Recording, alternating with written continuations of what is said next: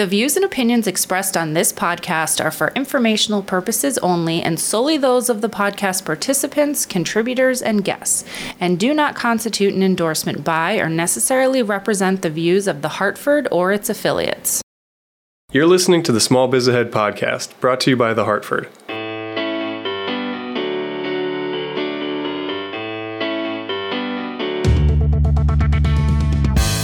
Thanks for tuning in to the Small Biz Ahead podcast, brought to you by The Hartford. I'm Elizabeth Larkin, managing editor of Small Biz Ahead, and I want to welcome you to the Small Biz Ahead podcast, where we take a deeper look at the challenges facing small business owners. We also try to make you laugh along the way. With me today, as always, is Small Biz Ahead expert and small business owner, Gene Marks. Hi, Gene. Elizabeth, how are you? I'm great. How are you? I'm doing good so far. But the day's early yet, so we'll give it a few more hours. Very early. The coffee is not done yet. Not yet. Whether you're operating as a sole proprietor or you're managing a team of employees, your business's most valuable asset is your time. And Gene, you recently wrote an article for us detailing how you get stuff done, and most of it is really about how you manage yourself. Correct. So let's go over some of your tips from the article. Right. The first one is that you make a list every single day. Now, what do you like about making a list? And remember, Elizabeth, when we talk about people that are managing themselves and trying to be productive, sometimes it's like the person. It's like you're almost like born with the ability. You like have that trait about you. So, I've always been a list maker. So whoever is listening to this podcast, you have to look to yourself and say, like, am I a list maker as well? Is that the kind of person that I am? Because that's what I am. I mean, I have two lists that I follow every day. I have a manual notebook that I carry on with me. It's a little composition book. And throughout the day, as like things come up, I'm constantly adding to like this running list of things that need to be done. And I'm following that. I'm always referring back to that list of things I need to follow up on. And then the second list that I have, Elizabeth, is I have a CRM system. So I use a product called Goldmine. My company sells 5 CRMs. So if you should have a CRM system, or even just if you're using Outlook or Gmail, something where you have tasks that you can schedule. Because I have my lists in my CRM system are people to call back and emails to send. So I have these two lists. I have this list of sort of things to do, in other words, like projects to follow up on, things not to forget. And then I have this other list in my CRM system of calls and emails that I'm sending. Sometimes when I'm using my manual list, like I'm talking to you, Elizabeth, and you're like, hey, Gene, make sure you give me a call next week. I may make a note of that in my manual list, and then when I get back to my CRM system, I'll put it in there as well, so that it never falls through the cracks. But it's list. It's always like stuff to do. I've always got things that are sort of pending, so I know nothing falls through the cracks. It's very important to me. Now, how often do you go back and prioritize that list? Because calling me next week might not be the most pressing project that you have for that day? Yeah, it's a really good question. I mean, it's funny. Different people have different ways of prioritizing their own lists. I don't. I mean, what happens is that whatever ends up on my list at any given point in time, I'm always scanning that list, or even if I have actions for the day in my CRM system, my phone calls and my emails, it's not like I have that many. I mean, okay, maybe I have 50 or 100 things to do, emails and phone calls to send during the day. I scan it and I'll say, okay, I definitely want to make that call, and I need to make that call, and I want to call that. And then whatever I don't in my CRM system, it just forwards to the next day.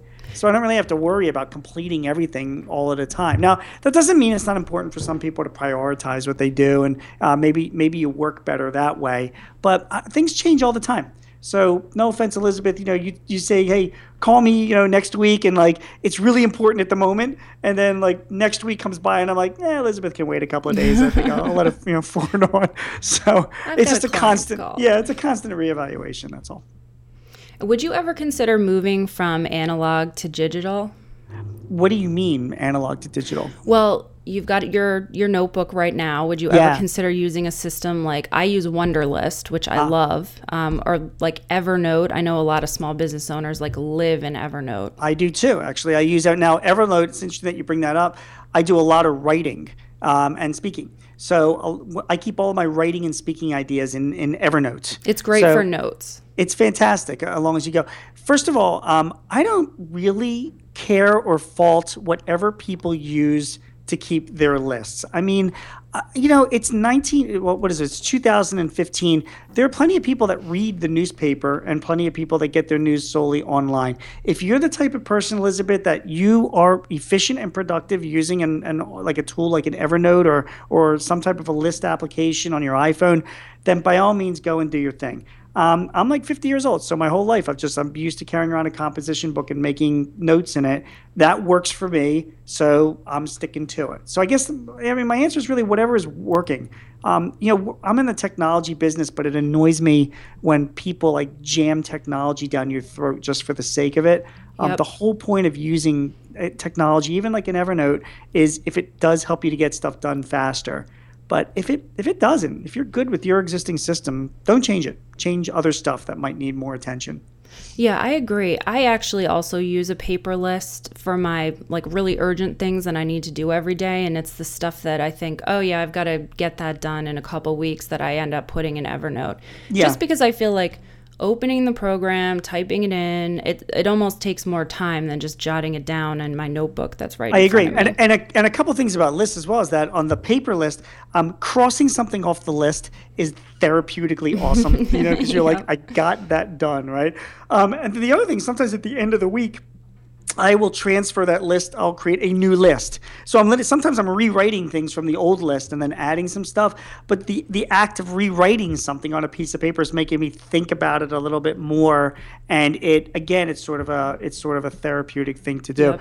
The other list that I make, which has been over the years, has been so helpful to me, Elizabeth, is sometimes you have those days where like things just suck, and you've got customers yelling at you, or your boss yelling at you, or things that aren't whatever. A really good list that I make periodically is I'll make a list of like the 5 or 10 things that are like sucking today, like that are really like why my day is. Here's 6 reasons why this day is going. And I'll literally put that in a list, not to do anything with it, but you'd be surprised, like a month or two later, I'll look back at that list because it's in my composition book, and I'll be like, what was I worried about back then? I mean, it's all, you know what I mean? It's 2 months later. It all seems like it's such minor at this point. So that's like another therapeutic thing about making lists that's been kind of helpful. Now, what about the people? I want to address this group of people because I'm one of them, and I know there's a lot out there that you wake up in the morning or at the end of the day, the night before, you make your list. Right. And at the end of the day, you've worked all day, but you have not touched anything on that list. So I want to move on to your next point, which is blocking off time, which I think is so important. It is, and I can tell you how I do that as well, and it's not as hard as it sounds. I mentioned earlier that I have like a list of tasks in my CRM system, and again, if you use Outlook or Google Tasks or anything like that, same concept. And I have calls and I have emails, right? So I mean, during the course of the day, I will say, okay, look, for the next hour, I'm gonna make calls. That's what I'm going to do. I'm going to make calls. So you can filter any list on any CRM system to just say, just show me my calls for the day. So the 12 or 87 calls show up, whatever it might be, right? You look at the list and you start prioritizing, okay, let me start calling. This is an important call to make. That's an important, and you just do it. It's just, I don't know, when I hear people say like, oh, I get distracted and I get other calls and I get, that's just your fault. I mean, you don't look at your other emails. If somebody is at your door, they want to come in and talk, you wave them away. I'm making calls. This is what I'm doing right now. I'm sure whatever you have is important, but it just has to wait until I'm done, and I'll be done in about 20 minutes. And you kind of stick to what your priority is. Same thing with emails. I mean, I'll take an hour out and say like, you know what, for the next hour, I'm going to be replying to emails, doors shut, and that's what I'm going to do. It just feels good when you're done. You can say, I got that done this past hour, and it moved me a little bit forward. So definitely, I do that a lot. Yeah, I think a lot of times people let kind of distractions or things that aren't as important distract them or crowd out the time to do the stuff they really need to get done. Right. And blocking that time off, you really don't have an excuse. You've got to do your emails. Yep, you really do. Now, in my job, and I don't know if you, Elizabeth, or anyone else has the same kind of flexibility, sometimes if I want to do emails, I'll grab my laptop and leave, and go to like a Starbucks or somewhere like a public place. I'll stick on my, my earbuds and listen to some music and just crank out, emails for an hour, because then I know nobody's going to be knocking on my door. Yep. You can't really do that for phone calls, in a Starbucks. But, that's sometimes I do that for email, and I do that for writing as well.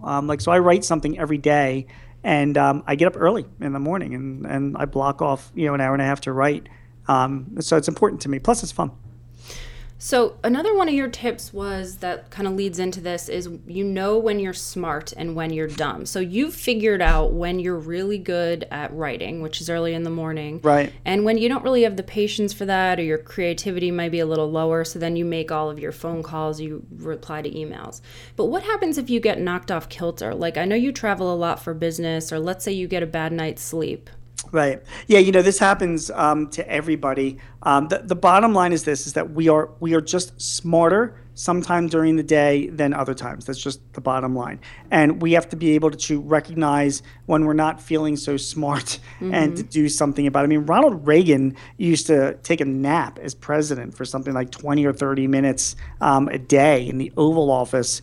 And that was, that's just what he did. And a lot of senior executives say that, recharging your batteries that way is a good thing to do. Going to the gym or something like that. Just breaking it up and sometimes you're just stupid. So it depends on the task that you're doing. If it's just, sometimes if I'm feeling stupid and I know that I've just got to respond to some emails and I don't have to think that hard, I'll save my stupid tasks for that, for when I'm feeling stupid.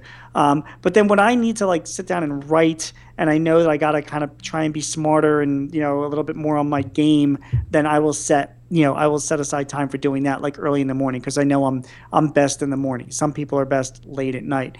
But I will say, if you've got the ability to push off an important task to another time when you feel you'll be smarter, if you're just not feeling it, then do that. If you have the flexibility to do that, do it. Don't just say, well, let me just get this done because I've got so many other things to do. Try and say, look, I really do need to think about this, and I'm clearly not in the right frame of mind to do that right now. If you've got the flexibility, try and push it off. I actually keep a list of tasks for days like that when I'm just not feeling it. I'm not creative. I can't concentrate. My focus isn't there. Just tasks that kind of need to get done at some point, but not right now, that are kind of monotonous, like updating an Excel spreadsheet or something. Right. And I'll do the same thing. I'll put my Pandora classical station on and just sit there. And then I feel like I actually accomplished something. And the weird thing is, if I do that for 20 minutes, I might be able to do the harder task after that. Yeah, it's funny that you get into that. So you do classical music as well. You'll put on, because I do the same thing. Yep. I use Spotify, and I'll put on classical music because I can't have singing in my ears while I'm trying to. Exactly. Yeah, that's why I do classical. Yeah, which is great. And then sometimes I'll put on regular pop music and all that if I'm walking around, or if I'm doing something that doesn't need that concentration. But yeah, Elizabeth, I do the exact same thing as you. And just sometimes I know on my list, getting back to that composition book, that there are certain things on it that don't require a lot of thought. It's more like a task to just do. And like you, I'll kind of push them a little bit aside because I know I'm going to be stupider later on in the day, and I'll just, I'll use that stupid time to do those more mundane tasks. Now, you also write about knowing, I guess it's really knowing yourself, is what you're good at and what you're really not that good at. Now, as a small business owner, as you know, you pretty much need to be good at everything when you're a sole proprietor, where you're working for yourself, or even if you just have a small group of employees who are doing very specific tasks. Right. But eventually, you might need to outsource something you're not good at or hire someone else to do it. Right. So how did you come to accept the things that you're not that great at, and then really focus on the things you are really good at? It's funny, as you grow in self-confidence, the people that I meet that are older than me or smarter or more experienced, the more that they admit that they don't know, because you realize as you grow older how much you don't know, the better that they are at their jobs and at life. Whenever I meet people that seem like they give the impression that they've got it all figured out and they've got all the answers and they're all whatever, I always kind of raise an eyebrow, because I'm like, I don't know. I mean, I've raised 3 kids and I don't have all the answers. So much is just not. So figuring out what you do best and what you don't do very well, I think is a key part of being productive and growing your business. And having the self-confidence to delegate work to somebody else who might do something better than you in your company, and not letting your ego get in the way, is really an important step that you need to take. And if it's not just for a therapeutic or something that will make you feel better, think of the money. I mean, I have a guy in my company, his name is Corey, and he is just, we implement CRM systems, Elizabeth, like Salesforce and Microsoft Dynamics and a few others. And he's just better at it than me. I used to do it, but he's just better at training. He gets along with clients better. I mean, I used to be like the guy, and I thought I was really good at it. And then as work got too much, I needed him to do more and more. And he's just better at it than me. And I'm like, this is ridiculous. He can be doing more of that implementation while I do more sales and marketing because I'm good at that and I really like doing that. And it was sort of like a moment for me saying okay, I'm cool with that. More importantly, I can make money off of this guy because he's really good and clients like him and I'm billing him out by the hour and I'm profiting. So he's happy and I'm happy. There's nothing wrong with that. So I just think that as you get older and you have a few more resources, those business people that I meet, we have a lot of clients that are they micromanage too many things and they worry about too many details. The more that you give your employees the chance, or outsiders or partners, the chance to do stuff for you, the more self-confidence you have to do that, the more money you'll make.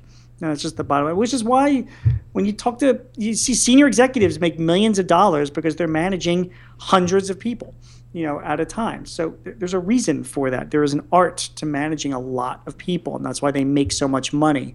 The sole proprietor makes only a certain amount of money because that person just managing themselves. So it makes sense.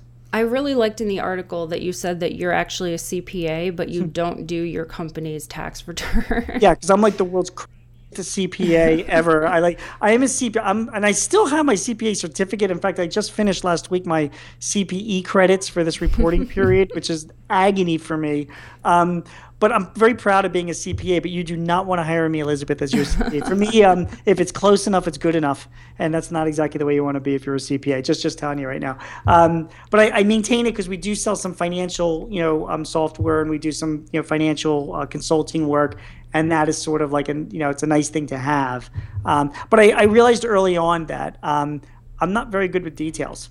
Like for me, if I'm laughing, if it's close enough, it's good enough. So, if I get it to a certain point, I'm like, yeah, it's fine. You don't want me building an airplane. That's all I can tell you. I'm not this guy. So I realized that, and luckily I did. So, I was able to, and I had my story there is I remember I did a project for a client, Elizabeth. And again, this was probably about 15 years ago when I was doing accounting work. And I remember he had so many questions about the work that I did. I did such a lousy job, the spreadsheet analysis, and had so many holes in it. And I don't know. And I kept making up excuses and deferring and playing, I'll get back to you or whatever. And it was every time the guy called, I was getting nauseous in my stomach. And I'll never forget that guy. I was like, you know what? I'm just not good at this. And this is crazy. I'm good at other stuff. So whenever we have stuff like this to do, I got to have somebody else do it for me. And I'll focus on what I do best.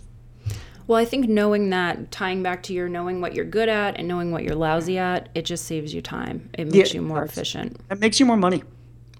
And that's the goal. Yeah. So we can wrap up now maybe with your, 3 or 4 bullet points you have for people. Let's say you're a new small business owner, you're trying to do everything, you have too much to do, too few hours in the day.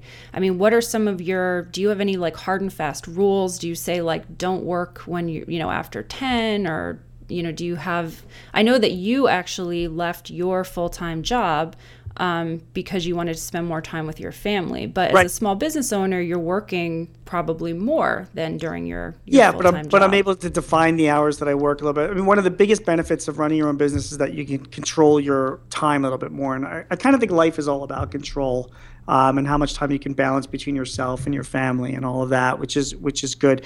When it comes to productivity, Elizabeth, I mean, number one, you really need to be honest with yourself. Sometimes if you are a procrastinator, then admit that you're a procrastinator. I don't think people change very much. I mean, at their core, I think people, and yet if you're a procrastinator, it's fine because I'm sure that you have got a lot of other strengths that you can use that can make you money. But if getting tasks done are not something that you can be relied on to do very good because you're a creative person or you go off on a whatever, you need to budget for that, meaning that you need to get help and get somebody that will help you get tasks done, because I think that's really, really important. So number one is you got to be honest with yourself. Number two is, and this gets back to what we were talking about earlier, is I strongly recommend that you make lists. I just, to me, people walk around, even CEOs of large companies, they might not be making a list in a composition book, but I guarantee you they've got some administrative assistant that's doing it for them and keeping them up to date on that list. So lists are very, very important because it's just the things that you need to do that day and that week will keep you very, very productive. And finally, even if you are not a procrastinator, if you're a doer and you're a task person, know your good times and your bad times. So when when you have a week, when you don't work that well in the afternoon, or if like me, I'm like smartest in the morning and then I start, depreciating throughout the day, readjust your schedule so that you're doing stuff when you're, the most important stuff when you're sharpest. And you should know that about yourself. By the time you hit college, you start figuring out, what those strengths and weaknesses are. So you should be able to figure that out. You'll work much more productively that way. Okay, great. All right. Well, that's going to wrap up our first Biz Ahead podcast. Gene, thanks so much for joining me this week. This was great, Elizabeth. Thank you. Thanks for tuning in to this week's episode of the Small Biz Ahead podcast, brought to you by The Hartford. You can find us online at smallbizahead.com, and while you're there, make sure to sign up for our weekly newsletter to receive tips and advice for managing and growing your business. You can also join the Small Biz Ahead community on Facebook and Twitter.